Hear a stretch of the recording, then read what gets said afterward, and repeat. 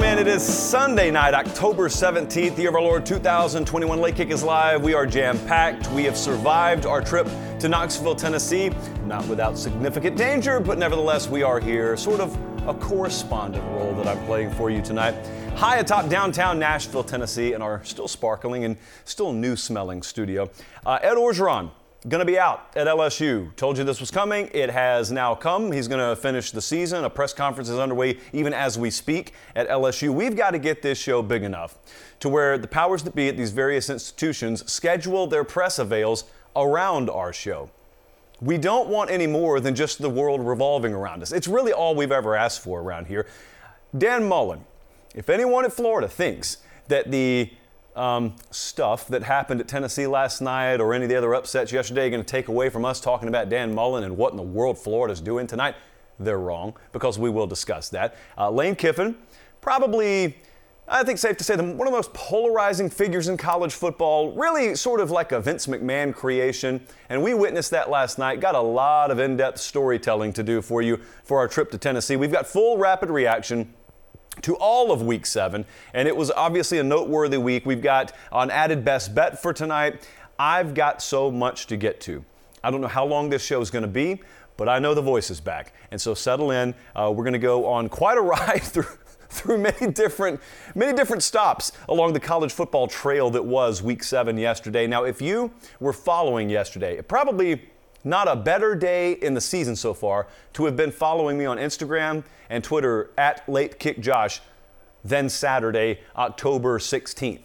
Because there were some things that we saw, and there were some things that I witnessed last night that I recorded that I can't be putting on the show, that I'm not really supposed to put out there. Excuse me, let me whisper. I'm not supposed to put it out there, period. But I did. You just need to know where to look at LateKickJosh. That stuff has been archived on Instagram. It is one of those story highlights. So if you want to see in all its glory what we witnessed last night, I'm going to show you some of it coming up. But if you want to witness all of it and a documentation of all the road trips we've taken at LateKickJosh, that's the place to get. Okay, I can't spend 15 minutes filibustering to get in the show as I've been one to do in the past because we've got so much to get to. So let's dive in here. The wait is over at LSU. It was announced today. Well, it's being announced as we speak. It was reported today. Ross Dellinger with Sports Illustrated was the first on it, that LSU and Ed Orgeron have reached a separation agreement. He will complete 2021. Again, this is according to the Dellinger report. He'll complete 2021. He will not return in 2022. That's the important part. So Ed Orgeron, the formality is not just a formality now. It's done. He's gone. He will not be the head coach at LSU. Full buyout expected to be delivered. And for those unfamiliar, it's a pretty significant buyout. This caught me mildly by surprise. Depending on what you've listened to over the past few days, maybe you felt the same way. The national reaction has been as expected. This is why I've tried to keep you as dialed in as we can. There have been some folks pretty close to this that we've been in touch with, and so we've had some good information on this. I've tried to keep you as dialed in, and the reason I've tried to keep you dialed in is for this part right here. Because if you noticed when this news started to break today, if you looked around the country, a lot of the national types and a lot of casual fans that aren't close to or on the ground in the SEC or around LSU, they had similar reactions. Shame on LSU. Man, that's just the Wild West of the SEC, less than 2 years removed from winning a national title, and you're letting him go. That's not it. That's not it at all. Did you notice, by the way, for anyone who thinks this was a knee-jerk reaction, or for anyone who thinks that it was bad timing because the decision was made after a win, guys, did you look around and see how many stories were posted from 14 different media outlets within an hour of this news breaking? Do you know what that means? It means they were already written, firstly. Secondly, a little behind the scenes here, we have a Google Doc. It is the most archaic way to ever put together a rundown. If you don't believe me, ask some folks in Stamford, Connecticut or Fort Lauderdale, Florida. But it's the way I do it. And so we have had a lower third that I have highlighted in red, and it has been the lower third that essentially you see on the bottom of your screen right now if you're watching on YouTube. We've had it ready for 2.5 weeks, Colin, 3 weeks? I've just had it in the file, and I've had it marked in red, and I said, don't use this until I tell you to. Everyone behind the scenes knew this was coming. It wasn't a knee-jerk. In fact, it was decided long ago. So I want to look at a follow-up tweet because Ross Dellinger, who broke this story for SI, he put out his main tweet today and he broke it on Twitter, but I want to look at the follow-up tweet he had. I'm showing you on the screen right now. I'm going to read it for you if you're listening on podcast. So Orgeron, this is what the public sees. This is what the casuals see. Orgeron's 49-17 at LSU, but only 9-8 since the championship. However, this goes beyond on-field results. Listen to the next part, please. A strained relationship between coach and administration, to say the least, rooted in team management and public and private behavior. Only a tippy tip of the iceberg has ever and probably will ever be made public. That has warped into an untenable situation, distrust, and outbursts. As we have told you for a couple of weeks now, as bad as you get the kind of sensation that it is down there, it was infinitely worse. To put a finer point on it, folks hated it there. Players telling people, including myself directly, they hated it there. They had zero respect for the head coach. There was no relationship there. It was very volatile, to say the very, very, very least, at the kind of absence of a much better word. It's been that way for a while. So everyone knew that was coming, but I want to rewind 1 month because this is done now. It's been done for a little while, but it's done now. And I think they timed it up well. And I think doing it after a win signifies what we said a couple of weeks ago was true. Going into the Kentucky game, remember when I told you Orgeron's going to be fired, and I don't care what happens Saturday. It's because this was already happening. A lot of us had already heard that. It was happening. And so he was done regardless. He could have, I don't know if he could have won every game and been fired, but he wasn't going to. So he could have won against Kentucky. He did win yesterday. Doesn't matter. And I'm going to talk about that game more in just a little while. But I want to rewind 1 month because it was on a Sunday night when I first sort of threw this little tidbit out there. And I said, I had an agent buddy of mine who told me about the USC job. Don't think you're about to get any kind of quick solutions or answers on the USC job. And I said, why? I was interested. And he said, well, everyone thinks the LSU job is going to come open. And in my world, in the agent world, in the coaching world, a vast majority of people believe the LSU job is a way better job than USC. I agree with that, but it was just kind of validation to know that they felt the same way. Well, now it's real. We fast forward a month or so, now it's real.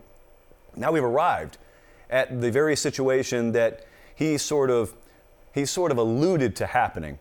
It's funny how people in that world can see around the corner well ahead of time. But it's real, and here's what I want you to remember. I want you to remember LSU is not one of the best college football jobs in America. LSU is one of the best football jobs, period, in America. And so I know a lot of hot lists are going to be formed out there, and I know there are going to be a lot of leaderboards, and this is the favorite, and I'm hearing that guy's the favorite. Well, first off, be patient on this stuff. I'm not going to give you a list of candidates tonight because there's not a whole lot of skill in it because I'm not making the decision. Would I be interested in how James Franklin would do there? Of course I would. I'd love to see what Mel Tucker would do there. There are like 24 guys I'd love to see get a shot there.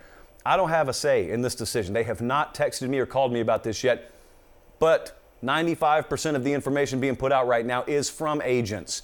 So as good as they are on the front end to get some information, on the back end, it's pure self-preservation mode.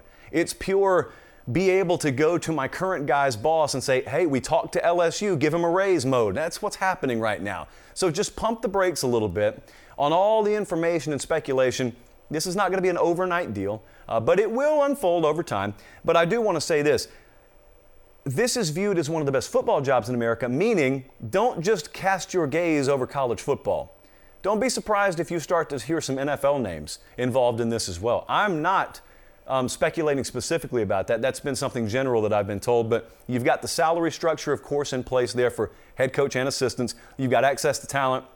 You've got full administrative buy-in, and you've got a heck of an administrative model top to bottom, led by one of the most premier athletic directors in the country. This is why I told you the decision was going to be so easy.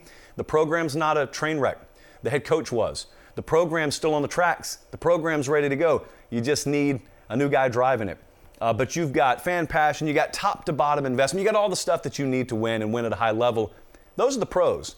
The cons aren't really cons. There are some folks out there who would tell you, well, you got to compete in the SEC. Yeah, that's not a con to a competitor.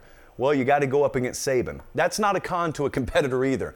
They welcome that. So by default, the guy who is right for the LSU job will not view the alleged cons that you see with the LSU job as cons at all. You got to compete? Great. I wake up at 4:55 every morning to do it. I got to go and get Saban, the best of all time? Great. I wake up at 4:55 every morning to do it. I've lived my whole life. I've climbed every rung of the ladder in hopes that I would get that opportunity. Competitors, again, by default, the 0.01% who are qualified to be the head coach at LSU, they're not turned off by the stuff that some of you may be turned off by. This is going to be fun to watch. Glad the move has already been made, at least officially. So excited to hear what was said at this press conference tonight. I'll probably talk more about this Tuesday. So there I am yesterday in Knoxville, and I had several of you talk to me about Academy Sports because you knew that I had those gift cards in my pocket. That was a successful venture yesterday. Going to need more gift cards, so I'll be talking to Academy this week about that. But what has started to happen is you guys have gone away from just sending me pictures of receipts. Please keep doing that. You have been doing that, and tag me in them when you post them. But now I'm getting pictures of product, and it's product on site. So a lot of you, I had someone, I think it was at a Utah State or a Utah tailgate yesterday, showing me pictures of like a whole family's worth of Academy chairs. And then I was in Knoxville, so I saw that entire tailgating scene, and it was beautiful. And there was so much Academy. And my question is not to those of you who have already purchased, but to the 2 or 3 of you out there who have not yet. I don't know what you're waiting on, because I see the gear you're rolling with. It could be so much better. It could be, just come across the bridge. Just come join us and help the show in the process. Academy Sports and Outdoors, of course, the official outdoor sporting goods supplier of the Big 12 and the SEC and of Late Kick. And here's the most important part you need to know. We genuinely like them. They are our friends. That's why we allow them on the show. This right here, by the way, the B-roll of the turkeys over there, the Hokies, it always catches me off guard. If you're listening on podcasts, forget the last 10 minutes of what I said, or 10 seconds of what I said. So Academy Sports and Outdoors, there are some more things that we are partnering with them on down the road. But just this initial kind of segue into our partnership, it's been really fun and been really rewarding. And it's nice that when I walk through those areas that I often have to get into a stadium, that's what I'm told. It's shake hands, nice to meet you. Oh, by the way, look at what I have over here. And it's something from Academy. So that's been fun. Thank you so much to Academy, and thank you to you for already making that partnership a success. And if you can't get to a store, academy.com. Academy.com, academy.com. Speaking of being in Knoxville last night, let's talk about the Ole Miss-Tennessee game. Ole Miss 31, Tennessee 26. Who in the world thought 31 was going to be enough? I would have made a significant side wager that someone was going to have 31 before halftime. I would have lost, but I would have made that bet. A lot of things are getting overshadowed today. So I want to very responsibly break this down. Lane Kiffin, first and foremost, let me hit the game. Lane Kiffin last night sort of embodied everything that you would expect to have seen in a bygone era on Monday Night Raw, let's say. You've got full heel persona. You've got all the bells and whistles of a character, not just a person, but a character that was created in one of Vince McMahon's laboratories up there in Stamford, Connecticut, as a matter of fact. And boy, he played it, and boy, he loves it. He doesn't shy away from it. Lane Kiffin leans in to the heel persona. And so I'm standing there last night, and I'm watching Matt Corral, and you're watching him right now if you're watching on YouTube, have the game of his life. And this was overshadowed. No one's talking about this today. This is one thing that's been overshadowed. Matt Corral goes for 231 through the air, 195 on the ground. I can't even begin to count how many third downs he bailed them out on with his legs. A couple of them with his arm, but with his legs. Ole Miss ended up running 101 offensive plays. Side note, Tennessee doesn't have a bye coming up this week. Tennessee's defense on the field 101 plays. They got to go to Alabama this week. They still got to play Georgia too. So it's sledgehammer to the kneecap, sledgehammer to the shin, sledgehammer to the throat. That's life in the SEC. 101 to 79 total plays there. Yet Tennessee had a shot, several of them actually, in the second half, because Tennessee's defense did a very good job. I think much better than people, to be honest with you, I thought both sides defensively performed a little bit higher level than really most people expected them to. Tennessee had several shots. There were multiple times, one possession game, Tennessee's got the ball. Tennessee has a chance to take the game. Since we were talking about pro wrestling, it's like the ladder match. And you're on the highest rung and you're reaching for the belt, but maybe it's swinging from the rafters, or maybe someone's grabbing your ankle, but you keep reaching and you can't grab the belt. You can't grab the belt. Tennessee could not grab the belt last night. No matter how many times they lunged for it, they couldn't grab the belt. Then the fourth quarter comes around. And the fourth quarter was one of the longest 2 months of my life last night. Let me take you through my train of thought, because everyone who watched this game remembers it in your own unique way. So there was I think we can all agree, a very suspect, a very sketch fourth down spotting of a ball. It wasn't even close to the first poor spot of the night, but it was a very bad spot. I thought it at the time. It was validated on replay. But it doesn't get overturned. And so Tennessee loses possession of the ball, and it looked like, for all the world, that meant they had lost the game. Now, it turns out about an hour later, we found out they still had a chance to win the game. But what followed was a really ugly scene. I'm not going to shy away from that. It was a very ugly scene. I'm going to talk about it. I was standing right down there in that end zone, so I was under fire just as much as anyone else was. But what I want to emphasize before we take a look at some of the B-roll I shot last night, yes, I had the iJosh with me, is it was not a spontaneous reaction. And I can tell you it's not. And I can tell you it wasn't because I felt it building all night. Now, here's what I'm about to do. I'm going to probably caveat this 2 or 3 times over the next few minutes. Nothing I'm about to say is meant in any way whatsoever to excuse any of the horrific behavior from some, not all, not even most, but some last night. I think I've been clear enough. Not Portuguese, we're speaking pure English to you, not excusing any of it. But what I am telling you is it was not spontaneous. You could feel it building. And when they were in the middle of that replay last night, I'm talking to a couple of guys next to me. I've been in these positions enough to feel a crowd. You know, A, you know when they're going to rush the field. B, you know when you're about to have to turn around or else get pelted with debris. And I knew they were about to throw stuff.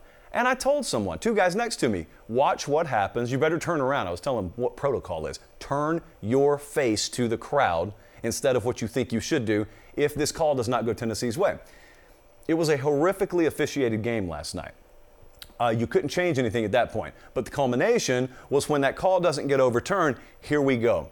Now, if you've never been in this situation, let me tell you what you don't do. What you don't do is turn your back and face the field and then just let your entire head be exposed. What you have to do, which I learned the hard way a couple of years ago, I'm not going to mention which venue, you've got to turn your body to the field and you got to turn your face to the crowd.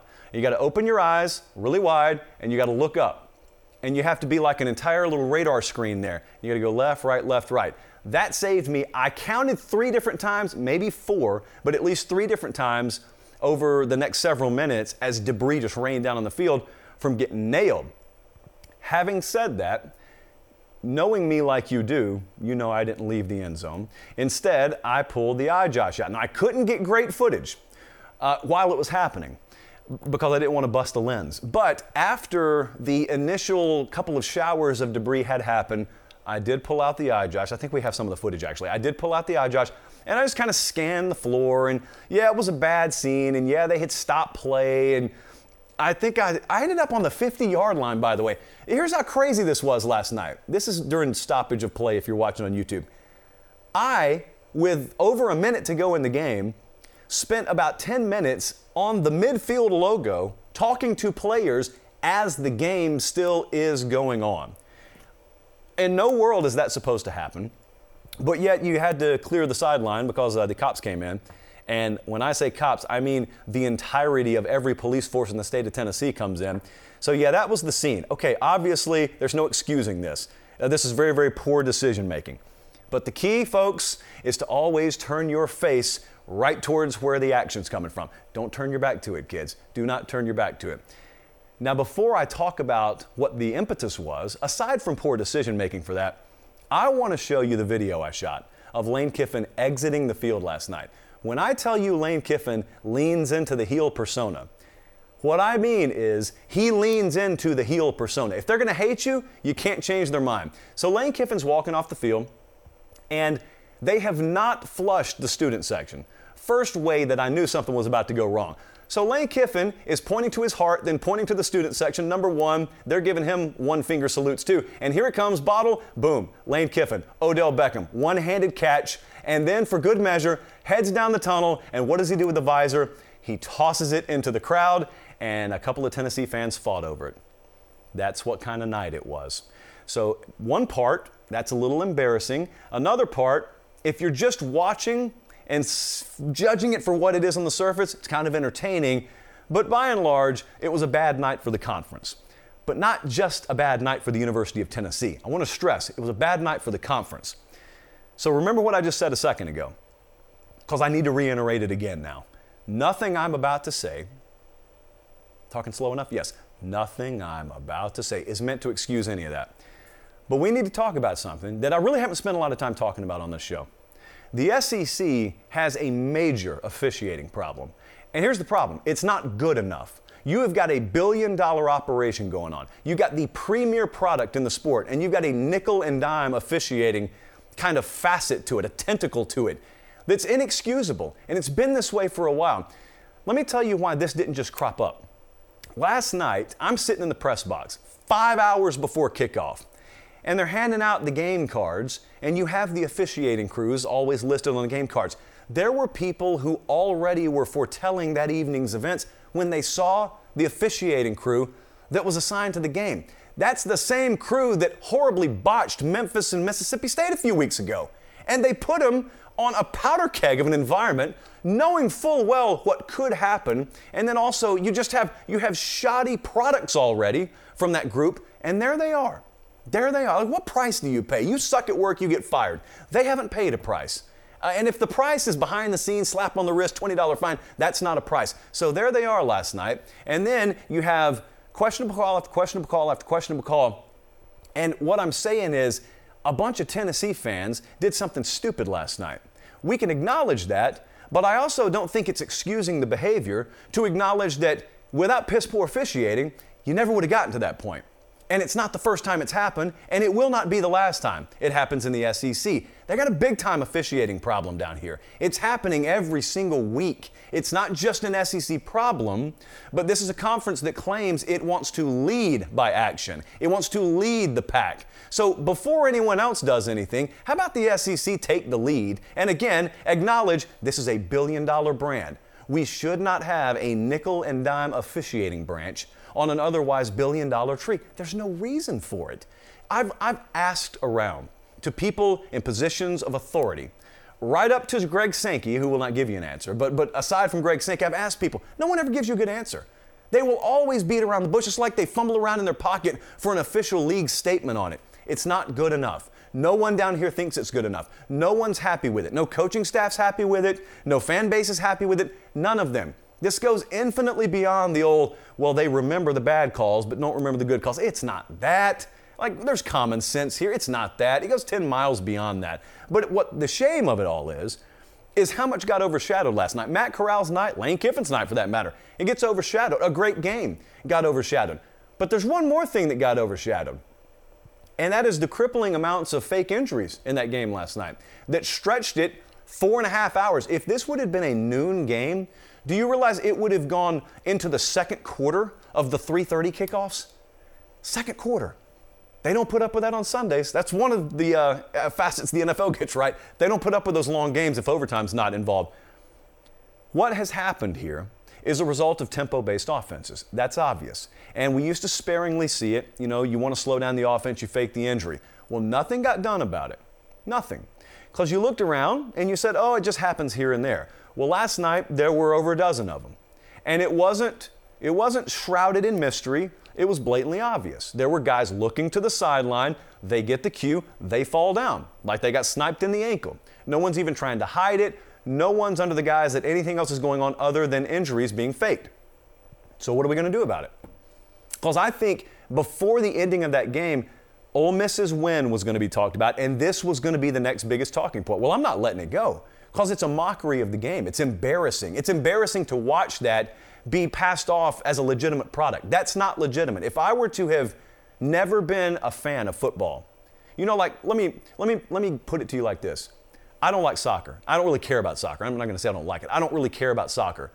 But when I watch it occasionally, I have questions about things. There are some rules I have questions about that don't make sense to me, but I don't ask them to change their game. They'll be fine without me. But imagine a soccer fan whose game that you don't think makes a whole lot of sense coming to your house last night, and they're watching Ole Miss Tennessee. And imagine after you've made fun of soccer for flopping all these years, imagine they watch Ole Miss Tennessee last night, and that's American college football. Like, I've listened to you hate on my game. I've listened to you hate on football, and this is football? This is what you're... That's not anything. This guy doesn't even have a swollen ankle. This guy doesn't even have a cut on his wrist. He's laying down on the ground like he just... Well, I'm not going to say it because of recent events, but you know what he's trying to pass off. Anyway, there has to be actual deterrent for this. You can't just tell coaches not to do it. I'm not even mad at Ole Miss or Tennessee. They're just doing what they know they can get away with. I'm not even hating on either program. I'm telling you that we've got such a backwards officiating apparatus in this sport right now to where I can do everything my coach tells me to do, and because someone else holding a football lowers his body and I hit him in the helmet, I'm ejected for a half of a game or the rest of a game. And yet I can fall down and blatantly fake injury and I get everything I want. There is no risk to do it. I just fall down. And in fact, some guys did it last night in almost a mocking fashion. Just fall down, lifeless, just fall down. So what are you going to do about it? It's not up to me, it's up to you. Like you run the league, it's up to you. What are you going to do about it? Because if there's nothing punitive, if there's no deterrent, it's going to keep happening. What I would suggest is that if you're injured, if you're on the ground, you got to miss at least a quarter of football, the equivalent to a quarter of football, not just the series. You need to have to miss a quarter of football. If you can't come back in, then you can't come back in. So make them sit out a minimum of 15 minutes. And at that point still, if a coaching staff views the risk reward as making sense, if they want to sacrifice a guy a full 15 minutes, by all means, stop play. Go for it. A lot got overshadowed last night. It was a fun trip too. Love Tennessee. Got treated great there. Love Tennessee, love the folks there. Black eye caused by some. I'm not going to do what a lot of our brethren did in the national college football media last night and banish the entirety of the Tennessee fan base to Guantanamo detention while we await sentencing for them. Really don't think it was that big a deal. Comparatively speaking, there are bigger issues in the world, but yeah, it was a bad look for some. But I can tell you I had a different vantage point than pretty much everyone else. I was telling Director Colin, I'm on the field. I'm looking up. I can tell you what 9/10 of those fans were doing. They were looking around trying to find out who was throwing stuff. That's what the rest of them were doing. So don't let the few allow you to cast aspersions on the many. That's all I'm asking. Let's move on. Oh, no. We didn't forget. We did not forget at all. LSU ran for about half a mile yesterday en route to a 49-42 win over Florida. Maybe the most stunning outcome for me personally this season. I cannot tell you how confident I was in Florida running the score up on LSU yesterday. And instead we get this. So just consider what you witnessed yesterday. Because this was a monumental upset in so many different ways. But yet then again, we saw it a year ago. We saw LSU gutted. We saw them as a double-digit underdog, and we saw them beat Florida. So we saw that already. But consider why yesterday was supposed to be different. First off, this is 2021. Dan Mullen told me it would be all well and good in 2021. Number two, you just had the Kentucky debacle 2 weeks ago where they beat you without even throwing for 100 yards, and you sleptwalked through that one. Number three, you know what LSU did to you last year. And number four, LSU can't run the ball to save their lives until they line up with you. This is a stat that goes beyond Padlock. I don't even know what planet this stat comes from. LSU woke up Saturday morning, okay? They were 127th in the country in total rushing. There are only like 130 teams out there. They were horrifically bad. They were historically bad. By a mile, the worst rushing product on the field in the history of LSU football. And Tyrion Davis-Price yesterday goes for 287 just by himself. LSU overall over 300. Davis-Price sets an LSU single game record. It's the most rushing yards Florida has ever given up in a game.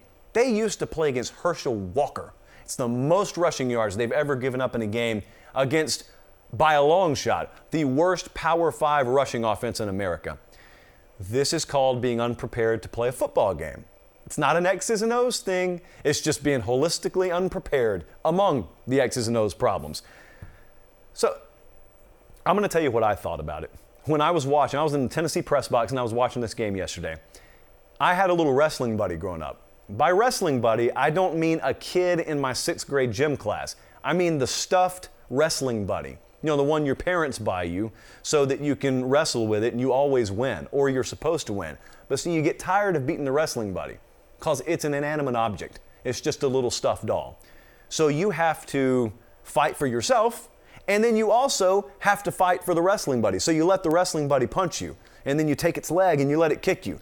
That's basically Florida yesterday. Florida looked at LSU, a wrestling buddy. It should have been a lifeless body that you ran over and backed up and ran over again as many times as you wanted to. And instead, it's like Florida's taking LSU's leg and they're kicking themselves in the face with it. And then they take LSU's hand and then they backhand themselves with it. And at the end of the day, you had track marks all over you. And here's how bad it was. You want to know how bad a day it was for Florida yesterday? Here's how bad a day it was. Florida lost to a coach that got fired anyway. That's how bad the day was for Florida yesterday. Woof, woof, woof. Speaking of dog sounds, they still got to play Georgia in a couple of weeks. So if you want to start forecasting how ugly that one's going to be now, don't let me get in your way. Here was my fear at the beginning of the year that I'm afraid is being validated right now. My fear, going back to last year, those of you who have watched the program for a little while know, my fear was Dan Mullen was sold on going to the NFL. It turns out the NFL wasn't quite as sold on Dan Mullen, but we had reason enough to know that Dan Mullen badly wanted a shot at the NFL. It was my belief then, and it still is now, that in the middle to latter portion of last year, Mullen had convinced himself he was going to get an NFL job. Therefore, that was his last season in Gainesville. His actions last year sort of correlated with that theory. He acted in a very loose manner. He acted kind of in the way that you would if it was, March of your senior high school year. You can act in a way because you're headed out the door that you couldn't act a year ago. But then he didn't get the NFL job. Okay, worse things have happened. But my question, as it pertains to 2021 and beyond, was, is he just going to be able to check back in? And he hasn't been able to. Regardless of whether my theory is right or wrong, he hasn't been able to. This team has not been able to check back in. They've had a stretch of some really, really bad football starting last year and extending into this year. And here's the problem. The problem is, you remember that bowl game, if you want to call it a game, against Oklahoma where, Florida kind of got treated like a wrestling buddy. But Dan Mullen told you, well, the last game for this team was, against Alabama. This is next year's team. We checked out. And it was pathetic, but at least in terms of 2021, you were willing to hold your nose and maybe accept a little bit of that and say, okay, for devil's advocate purposes, maybe Dan's right and maybe 2021 will be good. And then they almost beat Bama. And so for a little while, it puts lipstick on the pig, but man, that lipstick wore off really quick. In fact, 1 week later in Lexington, Kentucky. And he just pushed the debt down the road is all he did. They got some fundamental problems there that were not solved, and it didn't get solved with a couple of defensive assistants moving on and new guys being brought in. I cannot for the life of me figure out the quarterback dynamic. I'm starting to think that Florida fans have been as right about Anthony Richardson as Oklahoma fans were about Spencer Rattler. Maybe you guys do know your roster better than your head coach. I never say stuff like that because it can't be true, can it? But then again, you don't know what's going on behind the scenes. I'm not at practice. That's why I've never been one to just openly question personnel decisions. But man, when we get game film on guys, when we watch Anthony Richardson come in and we watch the product on the field, it's kind of like when Caleb Williams eventually came in for Oklahoma. You can't deny it anymore. Except the head coach of Florida is still kind of trying to deny it with the way he's operated. How does Anthony Richardson not starting as Georgia? I'm going to leave that. We got a couple of weeks to talk about that. But I got asked, so obviously I get asked last night, after Florida has lost, is it time to move on from Dan Mullen? Every time a team loses, the fan base asks you, is it time to fire fill in the blank? So is it time to move on from Dan Mullen? No, I'm not there. It's got to go to step 10, 11, and maybe even 12 before I ever advocate for anyone being fired. Only because I know how hard it is to replace coaches with other quality coaches. Having said that, fundamental changes have got to be made there. And I got a couple of them, but I think in a perfect world, you make both of these changes. You've got to make a change at defensive coordinator. There's no question about this. You've got to make that change, and you've got to bring in a world-class defensive coordinator. Now, here's what I would hope. I would hope he's a world-class recruiter, too, and spare no expense to do it. John Hammond, Jurassic Park, we spare no expense. you've got to fix the recruiting apparatus there too. I don't know how many more games, I know the Florida fans know this, but I'm kind of speaking to the choir here. How many more games do we have to see where Florida does not have the adequate caliber of athlete to bail them out of subpar performance before we know we got a recruiting issue down there? Again, Florida fans know this. Like, they'd finish the sentence for you if they were sitting in here right now. But if it's not addressed, if defensive coordinator and the recruiting apparatus there's not addressed, then you've got what you've got with Dan Mullen. You're 4 years in now, but really you've watched his career. You've got what you've got. You got a good coach that every few years could pop an unexpected result on you. It's not going to win you a championship because you cannot out-scheme people in the playoff when you don't compare with them athletically. But maybe he'll win the SEC East in Georgia's down years. The problem is, all due respect, if this were the University of Missouri, that'd be great. This is Florida. It's not good enough. It can't be accepted as good enough. The fans don't accept it. So this is more directed at people who are actually in decision-making positions down there. But wow, I mean, I'm just telling you, it's got to sting when you get beat and it's thought so little of that they just fire the coach anyway. I know there were other circumstances involving that, but it's just on the surface, it doesn't feel good. All right, more takeaways here. Let's take a little sippy sip of water. Thank you for being tuned in live if you are, by the way. We have got, I did not put the restrictor plate on the chat tonight. So anybody and everybody can participate in the chat, but I would just humbly ask that you subscribe to the channel. We're about to hit 70,000. They said it couldn't be done. And here we are, a little over a year after we launched it, making it happen. So that's all we ask. It's free. I'm not going to blow up your inbox or anything. Just subscribe to the channel. Several other games to react to from yesterday. Well, there goes Iowa. How about that? I'm not going to do the I told you so thing like a lot of you thought I was going to, judging by my inbox. It's just that this is why the power rating world is different than the rankings world. Because Iowa was never the second best team in the country, although it was perfectly fine to rank them number 2. But yesterday, you saw what happens. You want a padlock stat? Here's the beginning and the ending of it. -3 turnovers. So Iowa rode a wave of turnover magic and special teams magic. All the while, they were totally inferior offensively. This is not telling Iowa fans anything they don't know. The misconception was that formula was duplicable throughout a whole season. And it's not. It never will be. It never was. It didn't even need to be that extreme yesterday, guys. They didn't get beat 24-23. They got beat 24-7. So -3 turnovers, I would suggest to you, even if it was just even in turnovers, they were going to have a dogfight on their hands. That is Iowa. When you're that bad offensively, if you don't get the turnover breaks, even Purdue is going to push you to the very limit, or in this case, beat you by double digits. So now where is Iowa? So now that we've come off this notion held by some that they were going to be a playoff contender, which they never were going to be, now we can get real about them. Because I can tell you they probably won't drop in the JP poll because we had them properly rated. But they've still got to go to Wisconsin. They've still got Minnesota. Hoomst, by the way, controls their own destiny in the Big Ten. Floyd of Rosedale is going to be great this year. And you know that's my favorite trophy game. Floyd of Rosedale, favorite trophy game. They've also got to go to Nebraska. They'll be dogs in 2, if not all 3 of those games. So just keep an eye on Iowa. It is a long season. Try and tell you guys, the month of October feels like it's about 6 weeks long. The month of November feels like it's about 13 weeks long if you're in contention. It takes so much gas to get to this point, but so many teams have about half a tank to 3/4 of a tank of gas, and they cannot make it through this stretch. And that's what Iowa's finding out right now. Michigan State made it yesterday, though. Michigan State 20, Indiana 15.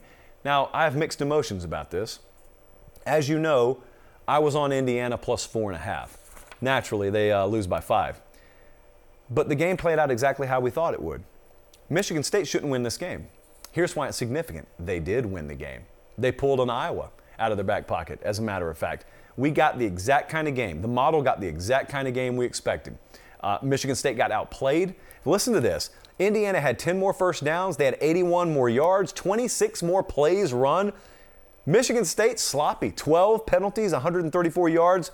But Michigan State had 13 defensive points in a 20-point effort. And that's all it took because they played good enough defense. And so this is a game that the box score suggests and the post-game win percentage suggests you should not have won. But you won it. You got to win 1 or 2 of these. If you don't have superstar athletes, You've got to win something where you play a C-plus game. And it's got to involve this kind of stuff. And so Michigan State got it done. Well, now they removed the last obstacle out of the way that was standing between them and hosting Michigan, undefeated. Now, Michigan's got to play Northwestern this week. Crazier things have happened. Michigan should handle Northwestern. And if they do, we've got undefeated Michigan at undefeated Michigan State October 30th. I don't know if you're watching, but if you are, I licked my lips twice. It's not just because the air is dry in here. By humidifier. It's not just because the air is dry in here. It's because I may be up there. Let's see. Auburn. Bo Nix. Should we clap? They tell me not to do it in the microphone, but 38-23. Auburn went to Arkansas. They got to win. Arkansas is beat to death. They have no legs under them. Having said that, Auburn hadn't had a bye either. And they played some tough games too. So I thought this was an equal matchup. Auburn ended up winning the thing 38-23. I think they scored late. Very impressive drive to do so. Auburn and Brian Harsin. It's one of the quietest, most under-the-radar stories in America right now. There's something happening at Auburn. It's not going to culminate in some great playoff run this year, but they are a two-loss team right now. I would have to look at our latest power rankings, which I haven't looked at. They may be our highest-rated two-loss team, maybe, but they're improving. Anytime I do a radio hit and the host asks about a year one coach, what are we looking for this year? That's it. It's so basic. Improvement. Incremental, week-over-week improvement. This is a better team than the one that went up to Penn State and lost about a month ago. They're better. And now they're battle-tested too. They've already gone to Penn State, to LSU, to Arkansas. They played Georgia. Now they got a bye week. And they get shot out of a cannon into their bye week. Bo Nix played maybe the best game we've seen him play, easily on the road. It was the best we've seen him play. He had an 81% completion percentage yesterday, and that is his best road completion percentage ever. I don't think many people saw that coming when he got benched a few weeks ago, but see, that's the thing. And what needs to be talked about more with Bo Nix, so I'll talk about it right now, is he didn't fold. Some people are mental accordions, and as soon as something doesn't go their way, especially at a position like quarterback, they fold. They disappear. They're like Coach Klein. They go get a hot pretzel. Hashtag Waterboy. Bo Nix not only stayed ready, when he came back in, he leaned into it even more. He's gotten even more focused. He's even better now than he was before he got benched for TJ Finley. And so congratulations to Bo Nix, but also it's year one under Brian Harsin. They are not running the ball down people's throats like you may think they are. They have a bad receiver room by SEC standards. They've already fired the receivers coach this year. And yet when that happened, and you would expect all that inner turmoil to fester into a bad on-field product, they started winning. That's the hallmark of a good coach. I don't know how it's going to pan out long-term for Brian Harsin at Auburn, but I'm telling you the year one returns are very encouraging. This is the kind of stuff you look for to validate that you hired the right guy. So if I'm Alan Green, I could not be happier with what I'm seeing right now. So big win yesterday. Big win for Auburn. Moving on to Oklahoma, they beat TCU 52-31, and some validation here too of the way that we were thinking post-Texas. You cannot quantify what I'm about to say. The stat crowd hates what I'm about to say. The analytics crowd will not process what I'm about to say. But I was a believer, and still am, that there was a switch that was flipped in the Texas game for Oklahoma. Again, it is intangible in nature. It is non-quantifiable. There's no stat category for it. I just believe those things happen, and I believe we are seeing it with Oklahoma right now. And so this game was never in doubt yesterday. They go and beat TCU 52-31. Caleb Williams, no room to question the decision here eventually. Better late than never. From Lincoln Riley. He went 18 for 23, 295, 4 touchdowns. This is the starter for Oklahoma. And he will be the starter for Oklahoma. And laughingly, some people thought that was still up in the air for debate up until kickoff yesterday, but it wasn't. The question about them being Oklahoma, the question about Oklahoma is not quarterback anymore. The question is about secondary, because they are badly banged up in the secondary. They're missing a ton of guys. That's why people can score on them right now. I'm not telling you it'll cease to happen once they get those guys back or if they do, but right now Oklahoma's secondary is not a championship caliber product by any stretch. Fortunately, who do they play? They go to Kansas Saturday, so that's like going to the playground. And then they got Texas Tech, then a bye week. Hopefully, when they come out on the other side of that bye week, there are a few more blanks filled back in, where there are a few more of those crossed out names uncrossed out in the secondary. What did I drop? Hopefully nothing important. So Oklahoma wins. And then on the flip side of this whole Red River deal, I think it's unfair scheduling, but it sounds like I'm complaining, so I won't, I'll talk about it for a second. Texas lost 32-24 to Oklahoma State. Look, I'm just not a fan of this. I'm not a fan of having the biggest rivalry game in your conference and then allowing a participant from that game to play a rested team the following week. I know no one feels sorry for either of these teams out in the Big 12. I know you guys don't. But I do just a little bit, even if they have all the advantage in the world over you. So I get it. I get why you don't really care about me saying that. But it was another week, and it was another double-digit lead wasted away for the University of Texas. 32-7, I want to say, was the run Oklahoma had to close last week's game. Oklahoma State closed this game on a 19-0 run. Texas was up 17-3. Full disclosure, I stopped paying attention a little bit when they were up 17-3. And then they threw a pick six, and then things kind of changed. The whole tenor of the game kind of changed. They had 4 straight 3-and-outs in the second half. It's the thing about Texas right now, you saw it last week. It's like they have a sugar high out of the gate. It's happened a couple of times. And then all of a sudden they get out there and all of a sudden the wind's out of the sails, the sugar high's worn off, and now it's just up to you, and they ain't got it. Defensively, they run out of gas. Offensively, I don't know what in the world happens, but they lack consistency. They can't stay on that gas pedal for 4 quarters, or at least they haven't the last couple of weeks. I know that this should be about Oklahoma State. I get it. They're still undefeated. I don't know where they're ranked today. Colin's my AP guy. I don't even look at the AP. But I assume they're ranked high. They should be. They're undefeated. They go to Iowa State Saturday, just to give you an idea of why we don't have them power rated high.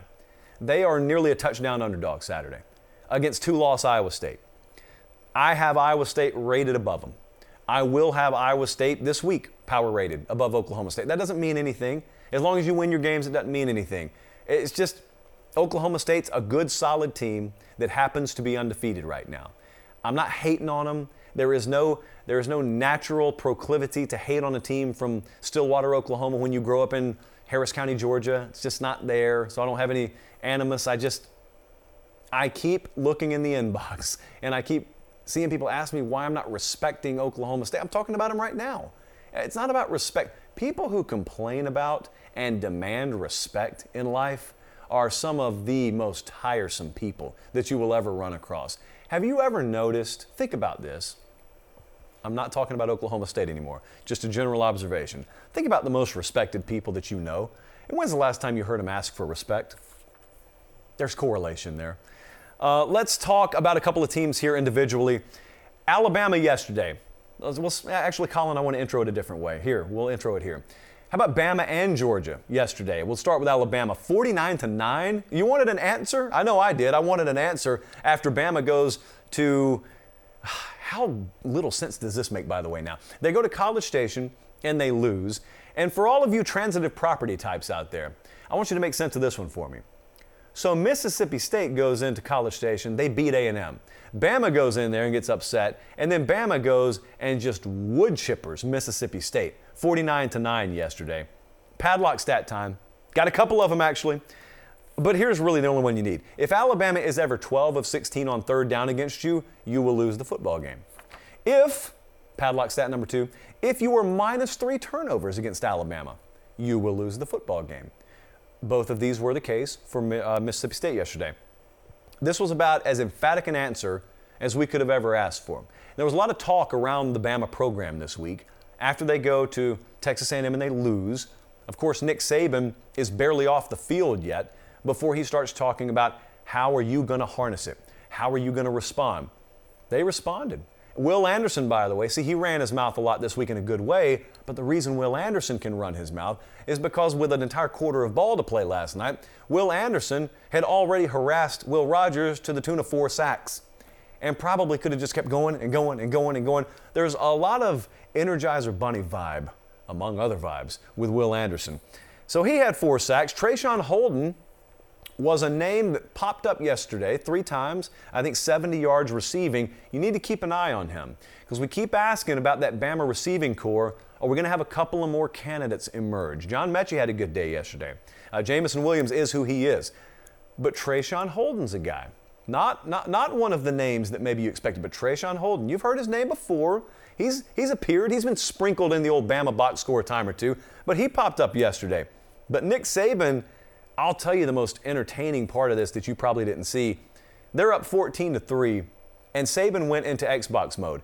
He went into let the fans call the game mode, as close as you'll ever see him go. Because everybody around Bama has been irate all week that they go full spread formation, throw the ball 3 times inside the 5-yard line, 1st and goal, and they don't get it done. Actually throw a pick last week with Brian Robinson ready, willing, and able to carry the mail into the end zone, and Evan Neal, it's like 7'4", 500 pounds over at left tackle. And so yesterday, I kid you not, you need to go back and watch it if you haven't already, there they are. And the situation, I think it was 3rd and goal, they were on the 1, and they go empty backfield.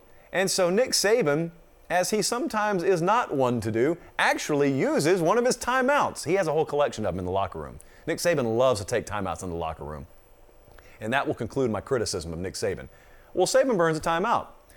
And then he burned Bill O'Brien as well as the timeout, because when they came back out, I think they drove a couple of dump trucks out there and went as heavy as they possibly could, and they put Robbie Oots over there at fullback, and it was no mystery. In fact, they could have yelled the play across the line of scrimmage, and Mississippi State could have done nothing to stop it, because when you have a guy like Evan Neal and you have a guy like Brian Robinson, there are simple laws of nature that you cannot counter. And if you run behind them, you will score.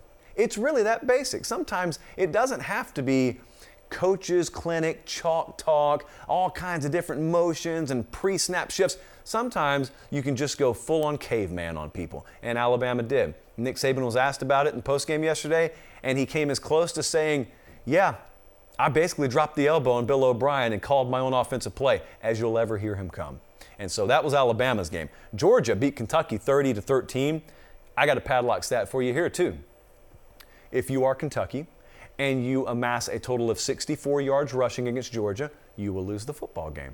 And that's what happened yesterday. Padlock stat that wasn't really a stat at all, but I thought the biggest overlooked portion of this game and play in this game was when the ball was on the ground. And this was still a game at this point. Georgia put the ball on the ground, and Kendall Milton, as everyone else is looking around waiting for the next play to happen, realizes it's a fumble, or just realizes I better get on it in case it's a fumble, and it was a live ball. And he hops on that thing. Georgia retains possession, gets 8 yards out of it, by the way, I think. Next play, they score. Ball game. For all intents and purposes, ball game. You never know what that's worth. You never know. I can guarantee you Kendall Milton, I don't know, whatever they hand out there, a belt, a chalice, I don't know. I guarantee he's got his hands on it tonight, because that was a big-time play in that game. Georgia has a notebook page full of guys out right now. I'm going to tell you what didn't go right for him yesterday to put into context how impressive this win was. They got a whole notebook page full of guys out. They were not particularly great offensively or defensively on 3rd down yesterday. They had some penalties, and they won. And they won even with Mark Stoops going full Ramen Noodle Express play calling and decision-making final minute of the game, which I respect. I always think you should coach to cover. Coach to cover. Winners win, but champions cover. And Mark Stoops covered yesterday for everybody.